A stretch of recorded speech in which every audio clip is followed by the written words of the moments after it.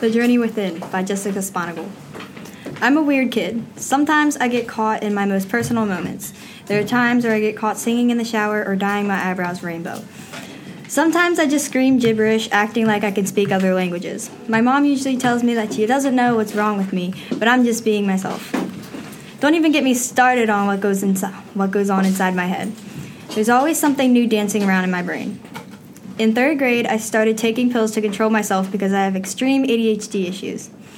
Whenever I'm off my pills, I'm bubbly and loud and very hungry. That's the person I've always seen myself as, but the person I become when I'm under their control is the opposite of who I am.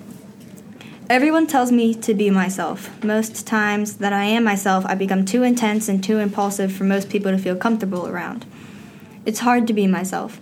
I believe that everybody should have the opportunity to be their own person. In my case, I deserve a second chance to be my own person. I won't let this disorder stop me from being the person I want to be and become. Like me, not everyone can be themselves, and not everyone knows how. We are all born different, into different families, and in different places. I do service for my community and take care of my planet because that's what I choose to do. I wear nice clothes and I like to go shopping because that's what I enjoy doing.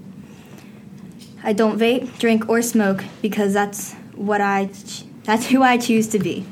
I'm unique just like the rest of us. I have my own beliefs, values, and religion. We get to choose who we are and who we become. What happens is we start to compare ourselves to other people, and we end up trying to be exactly like them. Instead, we must be our own person and only look to them for inspiration. This is what happened to me many times. I find someone I wish to be like and completely alter my look and my attitude to be more like them. I eventually learned that's not me, and that's not who I am. I would try to change myself to become liked by others instead of staying loyal to myself. I feel as though many of my friends don't know me. My pills have so many side effects to them. When I'm under their control, I'm quiet, shy, introverted, gloomy, and I never eat. Is this me? Not at all. However, I need my medication to be able to control myself. Without them, I'm too hyper and I can't ever focus on something I'm directed to do.